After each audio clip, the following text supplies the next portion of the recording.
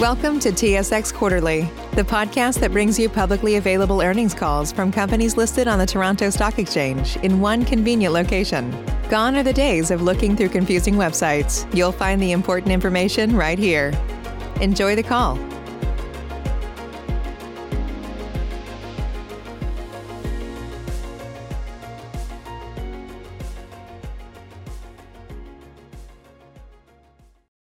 Good morning, everyone. Welcome to the Boyd Group Services Inc. Third Quarter 2020 Results Conference Call. Listeners are reminded that certain matters discussed in today's conference call or answers that may be given to questions asked could constitute forward-looking statements that are subject to risk and uncertainties relating to Boyd's future financial or business performance. Actual results could differ materially from those anticipated in these forward-looking statements. The risk factors that may affect results are detailed in Boyd's annual information form and other periodic filings and registration statements, and you can access these documents at SEDAR's database found at sedar.com. I'd like to remind everyone that this conference call is being recorded today, Wednesday, November 11th, 2020. I would now like to introduce Mr. Tim O'Day, President and Chief Executive Officer of the Boyd Group Services, Inc. Please go ahead, Mr. O'Day. Thank you, Operator. Good morning, everyone, and thank you for joining us for today's call. On the call with me today are Pat Pathipati, our Executive Vice President and Chief Financial Officer, and Brock Bulbuck, our Executive Chair.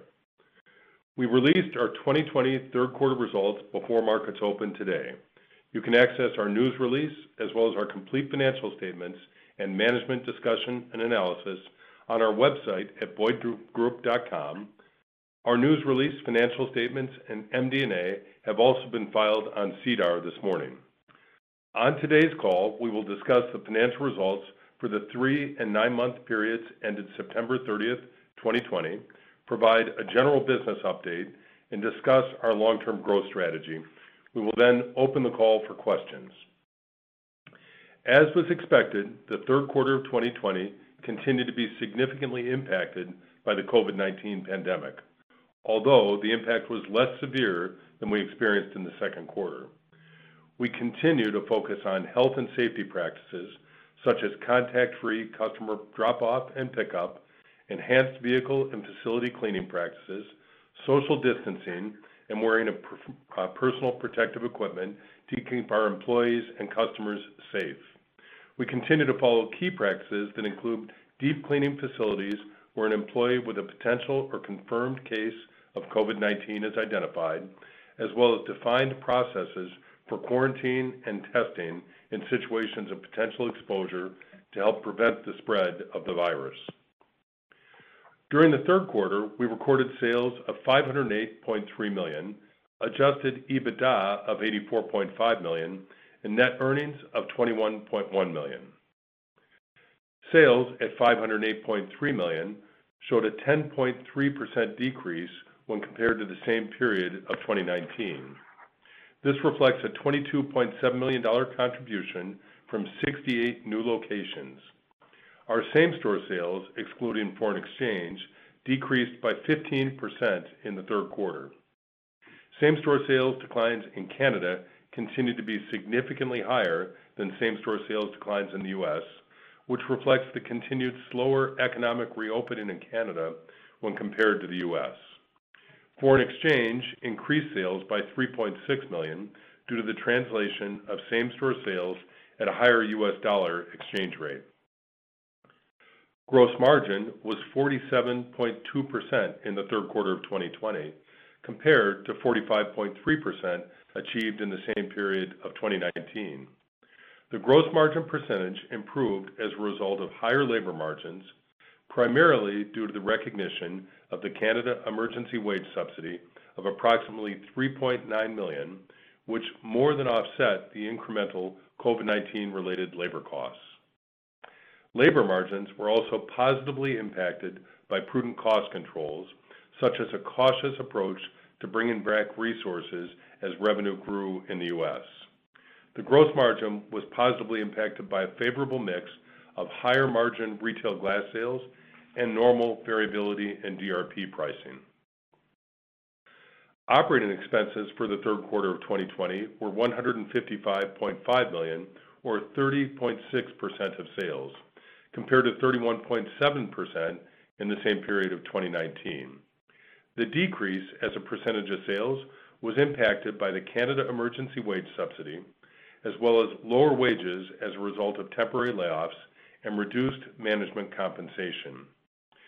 Boyd took a cautious approach to bringing back resources as revenue grew, which resulted in lower Q3 expenses, but is not sustainable.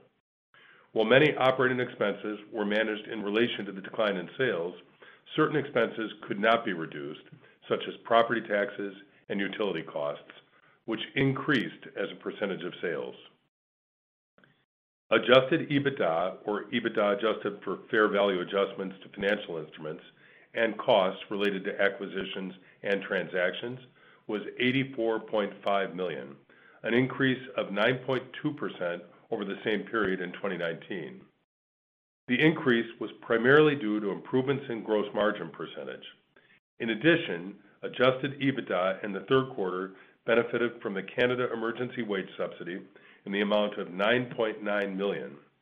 However, it should be noted, as is the objective of this program, we continued to employ and incur costs for employees that would otherwise have been laid off or furloughed absent the subsidy.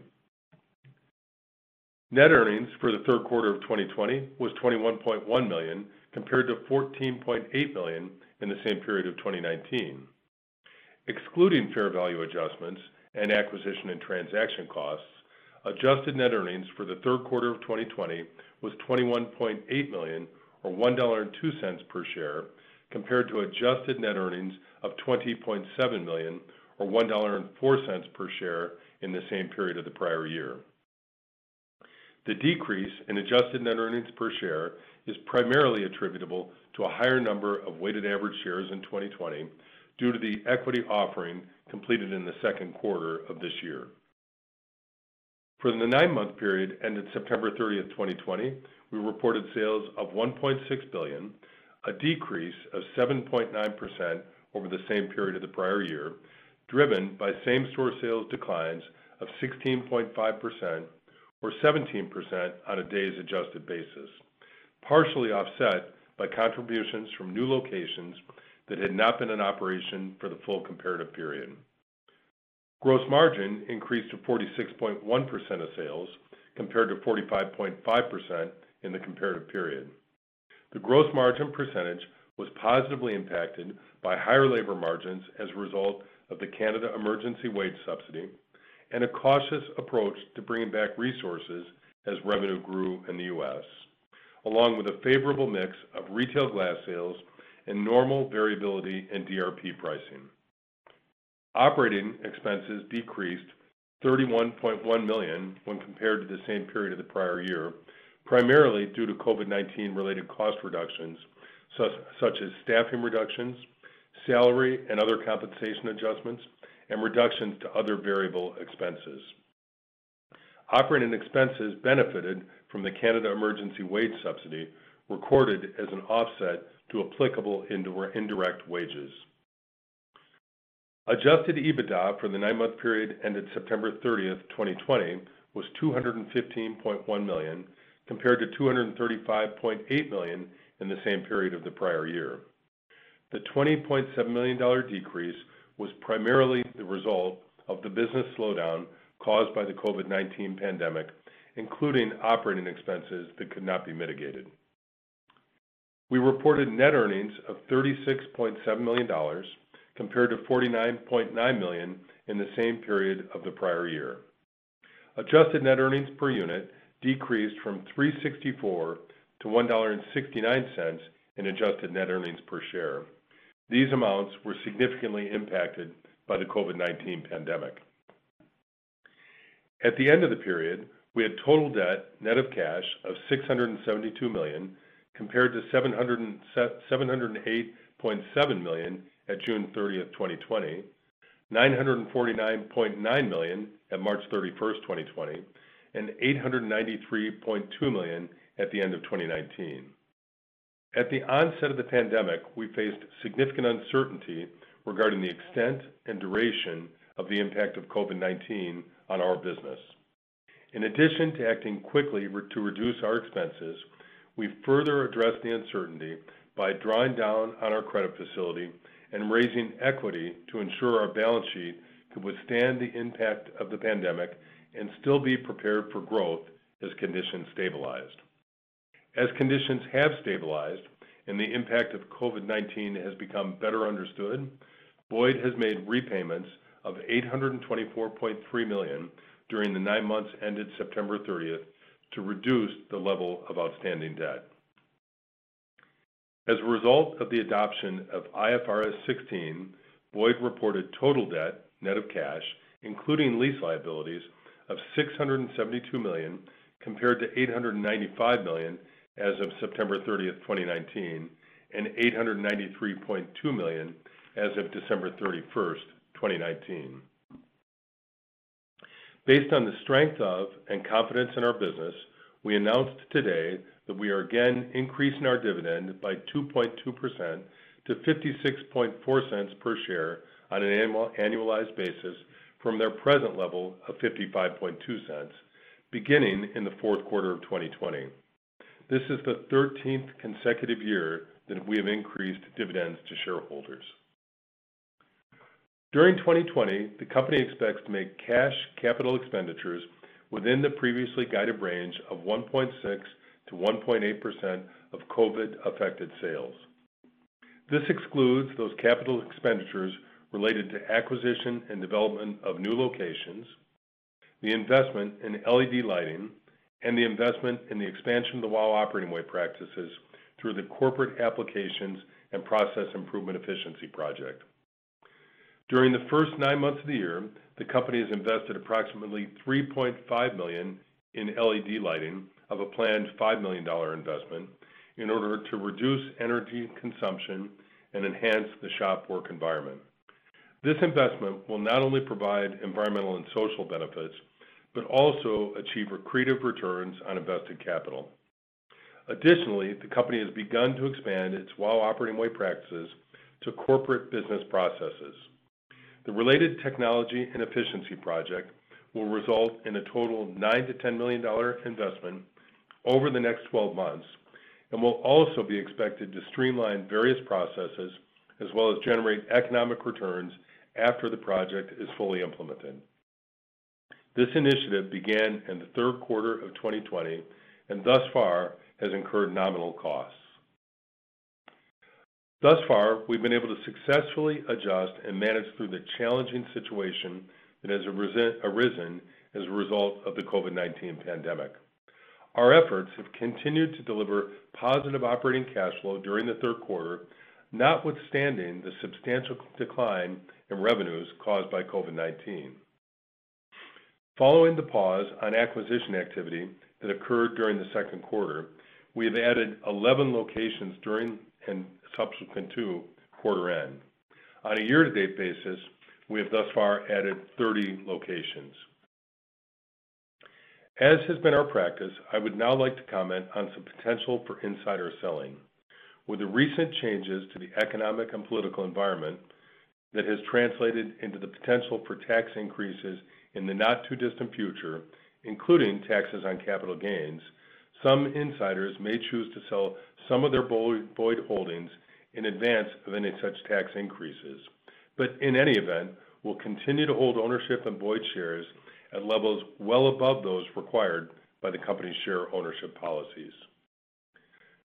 The COVID-19 pandemic continues to impact our business. Thus far, in the fourth quarter of 2020, same-store sales activity has continued below normal levels, although slightly better than reported in the third quarter, with both fewer miles traveled and reduced traffic congestion impacting accident frequency. In addition, the higher margin retail glass business, which had a favorable impact on our gross margin percentage in the seasonally high third quarter, is entering a seasonally slower period in the fourth quarter. The company will continue to make applications under the Canada Emergency Wage Subsidy Program as long as it continues to meet eligibility requirements. However, changes have been made to the program such that the subsidy is now determined by a particular employer's revenue reduction percentage in each qualifying period rather than providing a subsidy amount based on a minimum decline in revenues. This change, combined with some additional uncertainty as to how the program will work beyond November 21st of 2020, will significantly reduce the subsidy that Boyd will be entitled to with respect to the fourth quarter of 2020 in comparison to both the second and third quarters of 2020. Overall, we are well positioned to navigate through this challenging environment, and we are pleased to announce our new 5-year growth strategy. Our new growth strategy is to double the size of our business on a constant currency revenue basis from 2021 to 2025 based on 2019 revenues, implying an average annual growth rate of 15%. In order to achieve this, we will pursue accretive growth through a combination of organic or same-store sales growth, as well as adding new locations to our network in the United States and Canada. New location growth will continue to include single location acquisitions, as well as brownfield and greenfield startups and multi-location acquisitions. Additionally, to reduce volatility from exchange rates, effective January 2021, Boyd will begin reporting results in U.S. dollars. Given almost 90% of our revenues come from the U.S., this makes sense as an appropriate currency for reporting purposes. As always, operational excellence remains central to our business model, and continuous improvement investment in our WOW operating way. We continue to work to drive excellence in repair quality, customer satisfaction, and repair cycle times to ensure the continued support of our insurance partners and vehicle owner customers. Additionally, the company has begun to expand its WOW operating way practices to corporate business processes, an initiative that began in the third quarter and is expected to streamline various processes as well as generate economic returns. In summary and in closing, I continue to be incredibly proud of the steps that we've taken to adjust to this new environment and position ourselves well for the future. We've been able to adjust our business to manage through this challenging situation. We continue to believe that there will be many opportunities that come from this crisis, both internal and external, and we put ourselves in a good position to come out of this crisis as a stronger company. Our priorities remain taking care of the health and safety of our team members and customers, as well as preserving financial flexibility and preparing for the opportunities that lie ahead. With that, I would now like to open the call to questions. Operator? At this time, I would like to advise everyone, in order to ask a question, please press star, then the number 1 on your telephone keypad. Again, that is star, then the number 1 on your telephone keypad. Our first question comes from the line of Steve Hansen with Raymond James. Please go ahead. Your line is open. Morning, Steve. Yeah. Morning, guys. Morning. Just one for me to start is on, I think your commentary seems to suggest, to be cautious on the gross margin going forward. You said effectively not wanting us to extrapolate the recent performance, given you're bringing back resources more slowly. I'm just trying to get a sense for now. You've got 2 quarters in a row where you've probably outperformed most people's expectations. Over what time frame should we expect those gross margins to get back to normal? Is it a quarter or 2, Tim, or is it 3 quarters? I'm just trying to get a sense of that cadence. Steve, we really haven't said the timing of it. I think the impact that you saw in the third quarter, and actually in the second quarter in part as well, was a combination of a few things. We did eliminate lots of expense that was difficult to sustain, and we were slow to bring back some of that. A good example would be our apprenticeship program, which we weren't growing at the rate that we'd expected to grow, but we now are full steam ahead on that, and that does put some downward pressure on margin. The other key factor is the wage subsidy. The Canadian wage subsidy was fairly meaningful in both Q2 and Q3. And Q2 and Q3 are seasonally high for our glass business. And with lower collision sales and the glass business is a greater percentage of total sales, that has a lift on margin. So we won't get the benefit of the glass seasonality in Q4.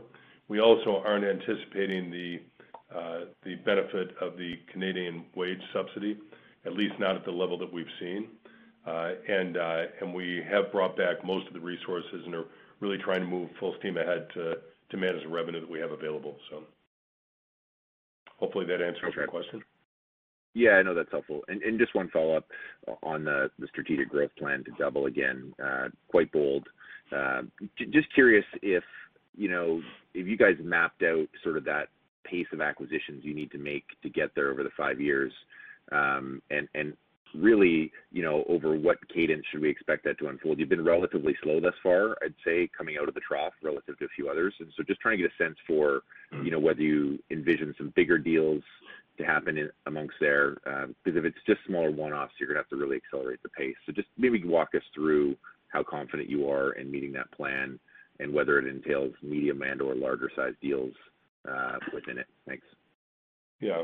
I feel very good about the opportunity that we have to achieve that goal. I wouldn't say that it's a quarter-by-quarter march toward that goal. There will be periods of time when we grow much faster, maybe through multiple MSO deals that happen over a successive period, as we've seen in the past.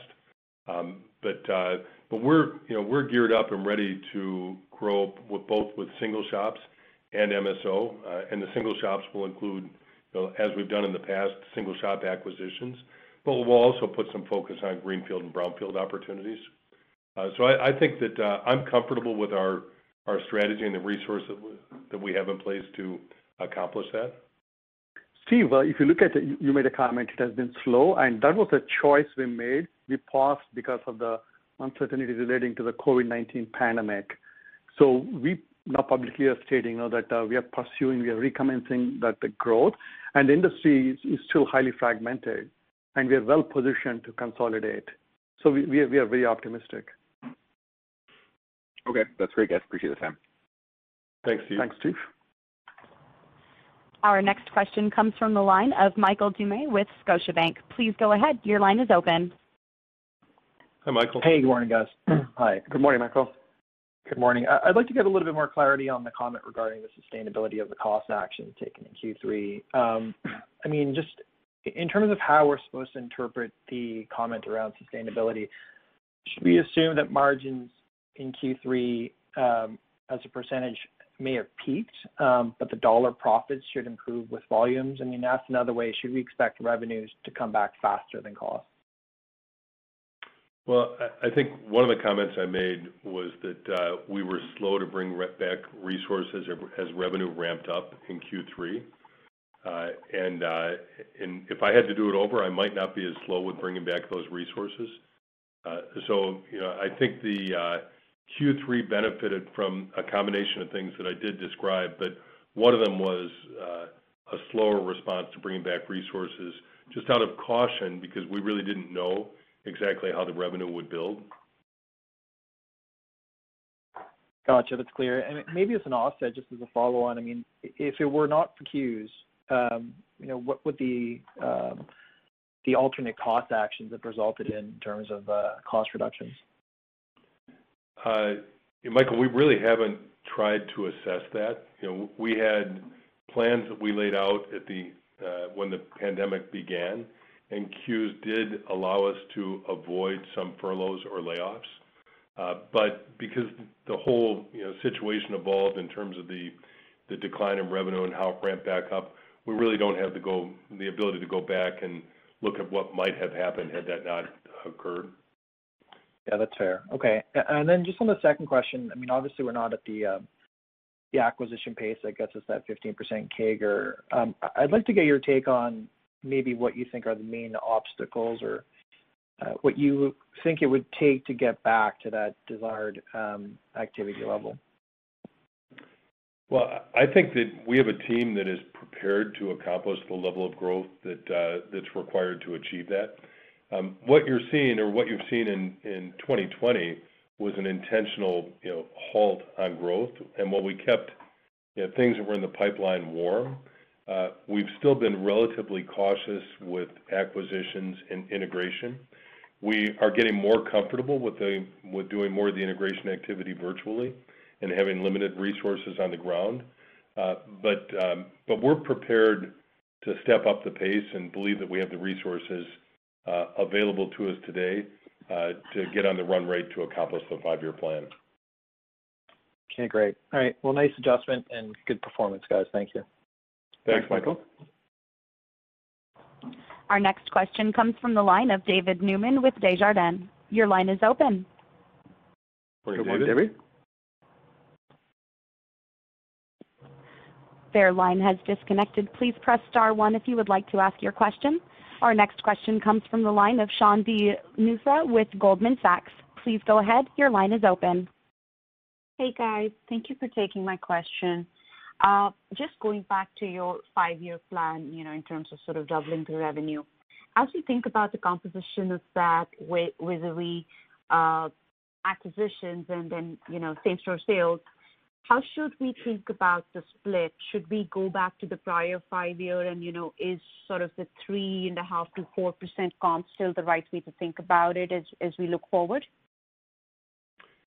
We don't really provide specific guidance on that, but our growth plan includes both organic growth as well as growth through new unit development, whether it's by acquisition or brownfield, greenfield.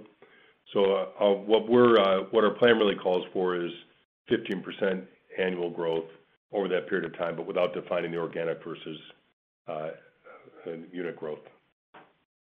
I guess that's fair. I guess what I'm trying to understand is, coming out of the pandemic, obviously that's sort of a big reality now. Do you see anything changing the underlying drivers of the industry that we should consider? Let's just say that a vaccine comes out and things get back to normal. Do you see anything changing, just the underlying dynamics of how we should be thinking about the core group? I'm not sure I see anything significant. Obviously, this is such a disrupted year. We would expect as we come out of the pandemic that our organic growth year over year would be substantially higher next year than you would normally see. But that's really a recovery as a result of COVID. But it still remains to be seen what's going to happen with miles driven, with traffic congestion. But despite all of that, I think we have an excellent opportunity to consolidate the industry and to serve insurance clients and participate in the OE certification programs to help gain share as part of our overall strategy toward growth. Got it. And then a follow-up question. You guys talked about streamlining some corporate practices briefly there. Can you perhaps throw some more light?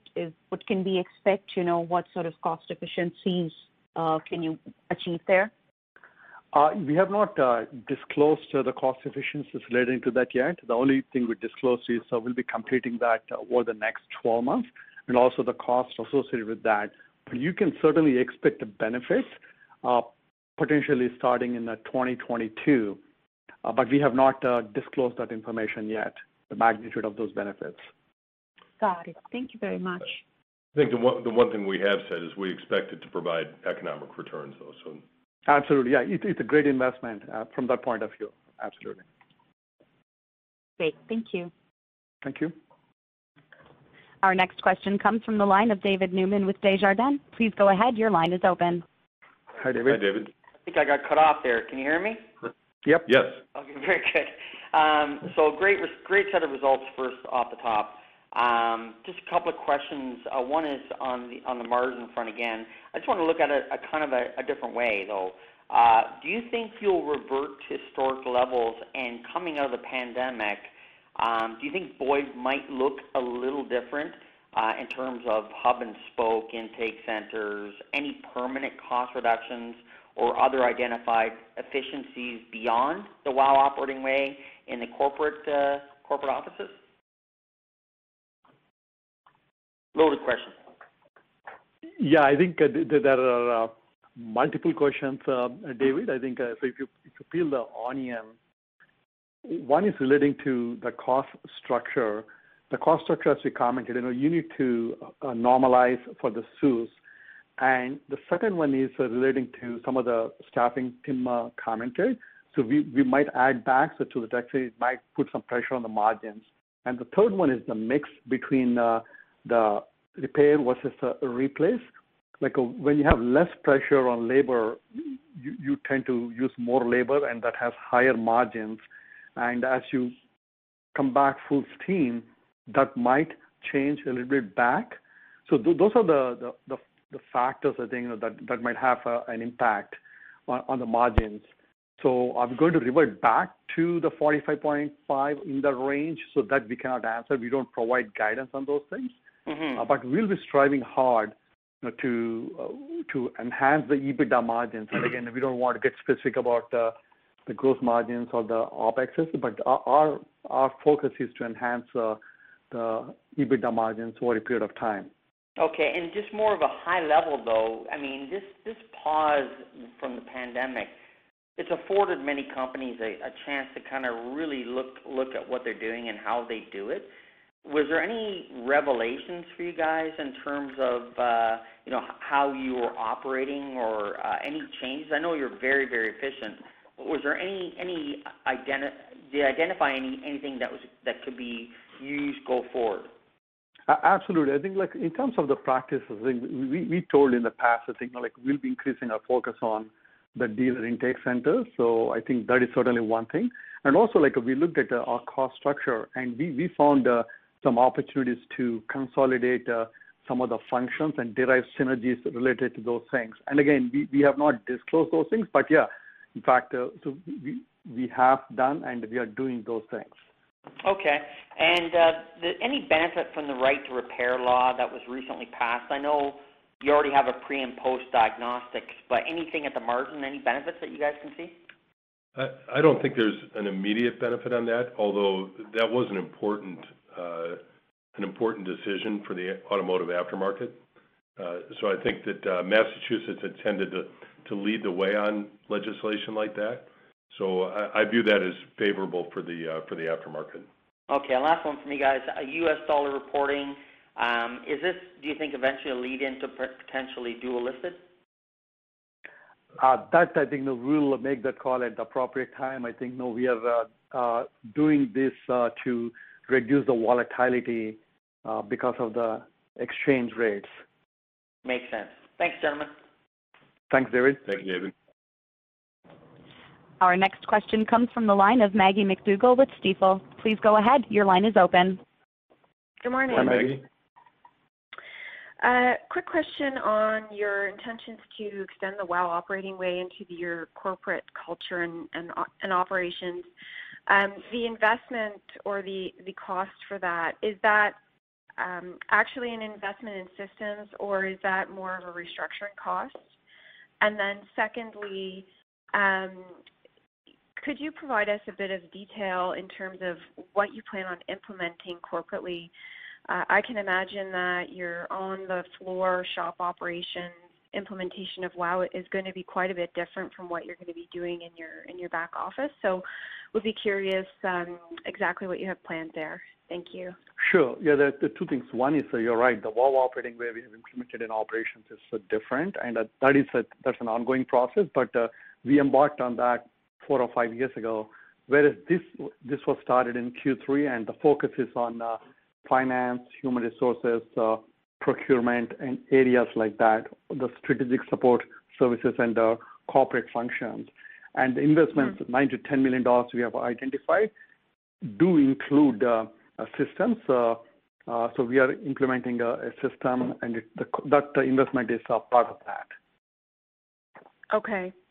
And, it sounds to me as though this may be something that will help you scale over the next 5 years as you work towards your new revenue target goal. Is this the type of thing that could enhance operating efficiencies as you continue to add businesses to your platform, or is it simply going to be removing a bit of excess cost or creating some new efficiencies within your existing? No. I think the one of the reasons we are implementing this system is to scale up, because we do have ambitious plans to grow the business, and this provides the right platform to enable that growth. So in addition to that, certainly we are going to realize the cost synergies, as Tim pointed out. Now we are looking for an attractive return on invested capital. And then just with regards to the competitive landscape, wondering if you could provide any insight into how it may have shifted or changed given the unusual circumstances of this year. It's obviously been a challenging year for the collision industry in terms of demand. You guys and others, I imagine, have navigated it very efficiently. Have you seen this sort of increased pressure on the single store operators? Has there been, a multiplier in terms of benefit to the larger groups, given that the balance sheet stability you have is superior and you have been able to navigate this challenge so well? Maggie, I think we've commented on this in the prior quarter as well. Immediately after the pandemic, there was a fairly significant amount of support in the U.S. provided to small businesses that really allowed those that may have been undercapitalized to get through it pretty well. I think our industry also has demonstrated a reasonable ability to manage its cost structure effectively, and even to generate positive cash flow in a tough revenue environment. Having said that, I think that over time there could be more single shops that are motivated to sell as a result of what we've gone through or what we're going through. We're still in the early stages, I'd say, of that, but I'm optimistic that we'll see good opportunities to come from this. Okay, thanks very much, guys. Have a nice day. Thanks, Maggie. Thanks, Maggie. Our next question comes from the line of Bret Jordan with Jefferies. Please go ahead. Your line is open. Hey, good morning, guys. Brett. Good morning, Brett. When you look at the pandemic and I guess the last maybe 4 or 5 months, did you see a spike in total loss rates that compounded the impact on the negative comp? I guess if you could sort of carve out any kind of short-term change in the insurance company's thoughts here. And then I guess the second question, I'll ask it all at once. As you look at the DRP impact versus OE certification, given your scale and relationships with both OE and insurance companies, which of those do you see as a bigger driver going forward, in the consolidation of volumes to major players? Well, on the first question, Brett, with regard to total losses, I think we rely on the data that CCC publishes for that. And most total losses don't get to a collision repair shop. They would be declared. The insurance companies are motivated to identify those as total losses before they get to a shop. So we wouldn't necessarily see an increase in total loss rates in our operations, but CCC has reported an increase in total losses. Used car values are a driver of that, as you know, and used car prices initially went down because of oversupply, but they've since returned to actually pretty solid levels. So that's a favorable trend for us. But total loss rates have been creeping up over the past several years, and it may well be that they continue to do that. On the balance between DRP and OE certifications, I actually think that there is balance between that. We've invested in many OE certification programs to date. We expect to continue to grow our portfolio of OE certifications and view that as important. Most insurers today do not refer business based on an OE certification program, and most OEs today don't play a significant role in where cars get repaired. But I think there's the potential for both insurers to recognize certifications and for OEs to play a greater influence on where cars go. So that's the reason that I think we'll maintain strong direct repair relationships, but also continue to invest in the equipment and training and processes necessary for OE certifications.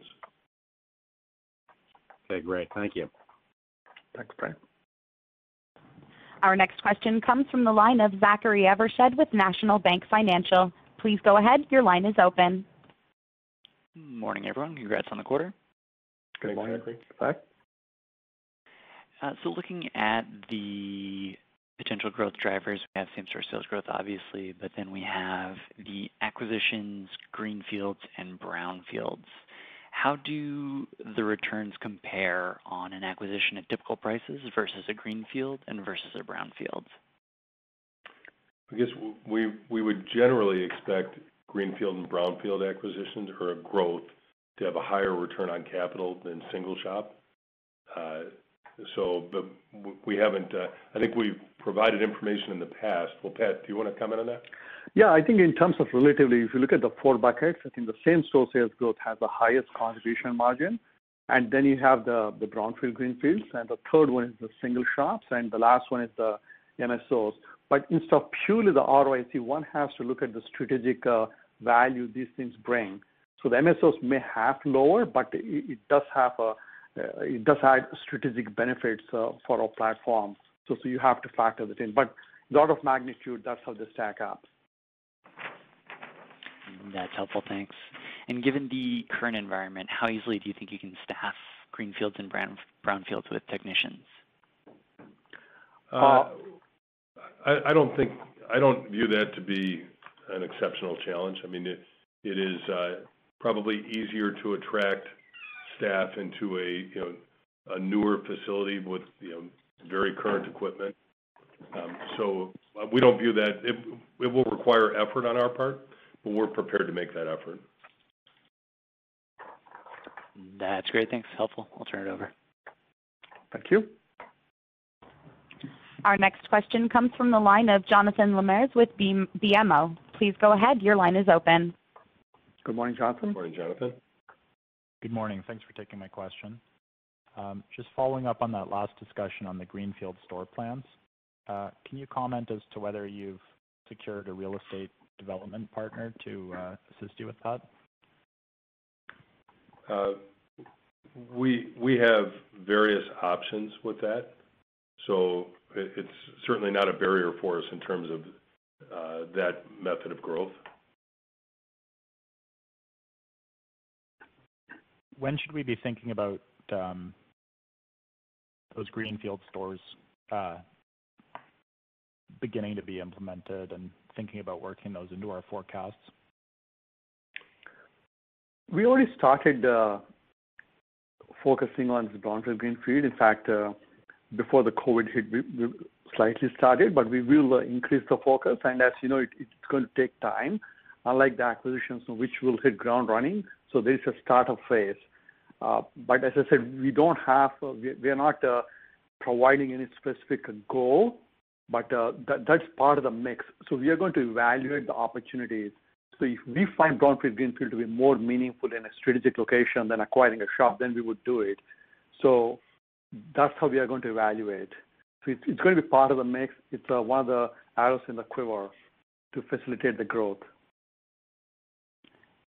Okay, and last topic. On the Q3 same-store sales, it seems the U.S. business is well outperforming the industry claims volumes. Can you offer any comments as to what you would attribute that to, whether it's higher industry severity rates, market share gains for Boyd's shops, or both? Well, it's probably a combination of that. Those are pretty difficult numbers for us to clearly assess, but we do believe we've gained some share. We have strong direct repair relationships with our insurance clients. There is also a component of severity of the average cost of repair, which has been creeping up over the years, and that's continued even through 2020 based on the data we see. So it's a combination of those. Great. Thanks for your comments. Thanks, Jonathan. Your next question comes from the line of Steve Hansen with Raymond James. Please go ahead. Your line is open. Oh, hey guys, just two quick follow-ups if I may. The first is on the fourth quarter same-store sales trend. You commented, Tim, that things are trending slightly better than the third quarter print. But I'm just curious if you've seen any fade at all in the activity pattern through November as we start here. Some of the industry data suggests that things are a little bit softer here. Yeah, I think the only comment we're really providing is a historical look back. So up through the very recent time, we've seen a slight improvement from where we were in Q3, but it's pretty difficult to predict exactly what will happen over the next 7 weeks. With obviously there's a pretty significant increase in the pandemic and the impact of the pandemic, but we don't really have any other guidance for what the balance of Q4 may look like. Okay, great. That's fine. And just one point of clarification on the 5-year target, just make sure I've got the language correct. It sounds like you're using 2019 as the baseline for your 5-year doubling. In other words, 2020 is almost a throw-out year in a way. Right. Yeah, that's sort of how we're viewing it, Steve, is that we're basing the targets on 2019 revenue. Okay, I just wanted to make sure that was good. Yeah, Tim, it's Brock. Just maybe a comment to add on that, based on some of the earlier questions that sort of intimated that we were behind the curve against that growth trajectory. Well, we're really not behind because the measurement period really hasn't started yet. The measurement period is 2021 through 2025. And just as we are basing the baseline on 2019, we really have, and 2020 is therefore a throwaway year from a baseline perspective. It's also a throwaway year from a growth perspective. So I just wanted to, I thought it was important to point out that the measurement period, that the 5-year period that we are giving ourselves to achieve this growth really doesn't kick in until 2021. No, that's good commentary. That's helpful, guys.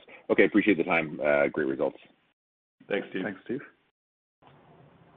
Our next question comes from the line of Matt Bank with CIBC. Please go ahead. Your line is open. Good morning, Matt. Hi, Matt. Morning. I want to clarify, make sure that I understood a comment you made earlier on the call. It sounded like you said that even after, officially restarting M&A and doing some of it, you were cautious on deals, but now you are ready to pick up the pace. Is that a fair way of hearing it? And then can you just also comment on the pipeline, and the M&A opportunities available to you and how that looks versus, what you would have seen pre-COVID? Well, on your first question, Matt, I think we are prepared to pick up the pace. I would say, we still need to be aware of the fact that the number of COVID cases is increasing, and we have a responsibility to keep our team safe. So if the environment were to make it more difficult, we could slow down some things for that reason, but we're prepared to pick up the pace. In terms of the pipeline, I would say we're comfortable that our pipeline has, as we've communicated in the past, we think we have a strong pipeline of potential opportunities to pursue, and that should not be a barrier to achieving our plan. Matt, our focus is for the longer term, so you may see a slightly different pace in the very short term. That's why we're providing the guidance for 5 years starting 2021, and we're very confident about achieving those goals. That's it for me. Thanks, guys. Thanks, Matt. Our next question comes from the line of Chris Murray with AltaCorp. Your line is open. Yeah, Hi, good morning, Chris. folks. Hi. Hi, Chris. I guess maybe my question is thinking a little bit about the strategic plan, and you've talked about the 5-year revenue target. But what I was also curious about is thinking about the composition of how you're going to build that revenue. And you've talked about, certainly same-store sales and store acquisitions, but just wondering about things like, how you're going to be thinking about things like intake centers, cost management, and what I'm really trying to understand is, should we expect not necessarily the revenue growth number, we can kind of get there, but the quality of earnings over that period? How do you think that that's going to evolve? I'm not sure I completely understand the well, is there anything you question, can do as you grow that revenue to improve the margin profile of the company, other than just straight up absorption? Yeah, I think that we'll have to see what the market gives us the opportunity to do on that, Chris. I think in the collision repair business right now, parts as a percentage of total mix has been increasing because of greater part content as well as higher part prices. And as you know, our parts margins tend to be lower than our labor margins, or they are lower than our labor margins. On the other hand, I think there are opportunities for additional labor operations, particularly as it relates to ADAS, that could help to offset that. And then obviously we're looking for organic sales growth that would drive, maybe not gross margin improvement, but EBITDA margin improvement to help us improve our profitability during that planning horizon. I don't know if that answers your question, but Yeah, and just maybe, any thoughts around, do you try to look to accelerate, using intake centers, which generally bias your margins one way or another, or anything like that? And again, I guess the other piece is, your involvement with DRP programs, or do you do something different there as well? Well, I don't see any significant change in our involvement with direct repair programs. I think those are a key source of our revenue and delivering value to our clients from that standpoint. I do think intake centers is something that we will continue to pay attention to. We have been, and we will continue to do that. That's a good driver for organic growth. But I don't think it changes the overall profit profile beyond driving organic growth and using DRPs and operational excellence to drive further organic growth. Okay, that's fair. Thanks, folks. Thanks, Chris. Thanks, Chris. There are no further questions at this time. I will now turn the call back to Tim O'Day. Very good. Thank you, operator. And thank you all once again for joining our call today. We look forward to reporting our fourth quarter and year-end results in March of next year. Thanks, and have a great day. Bye-bye. Thanks, everyone. This concludes today's conference call. Thank you for your participation. You may now disconnect.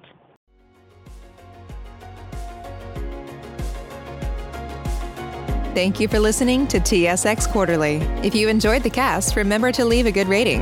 And remember, for any additional inquiries, please consult the company's investor relations section on their website. See you next time.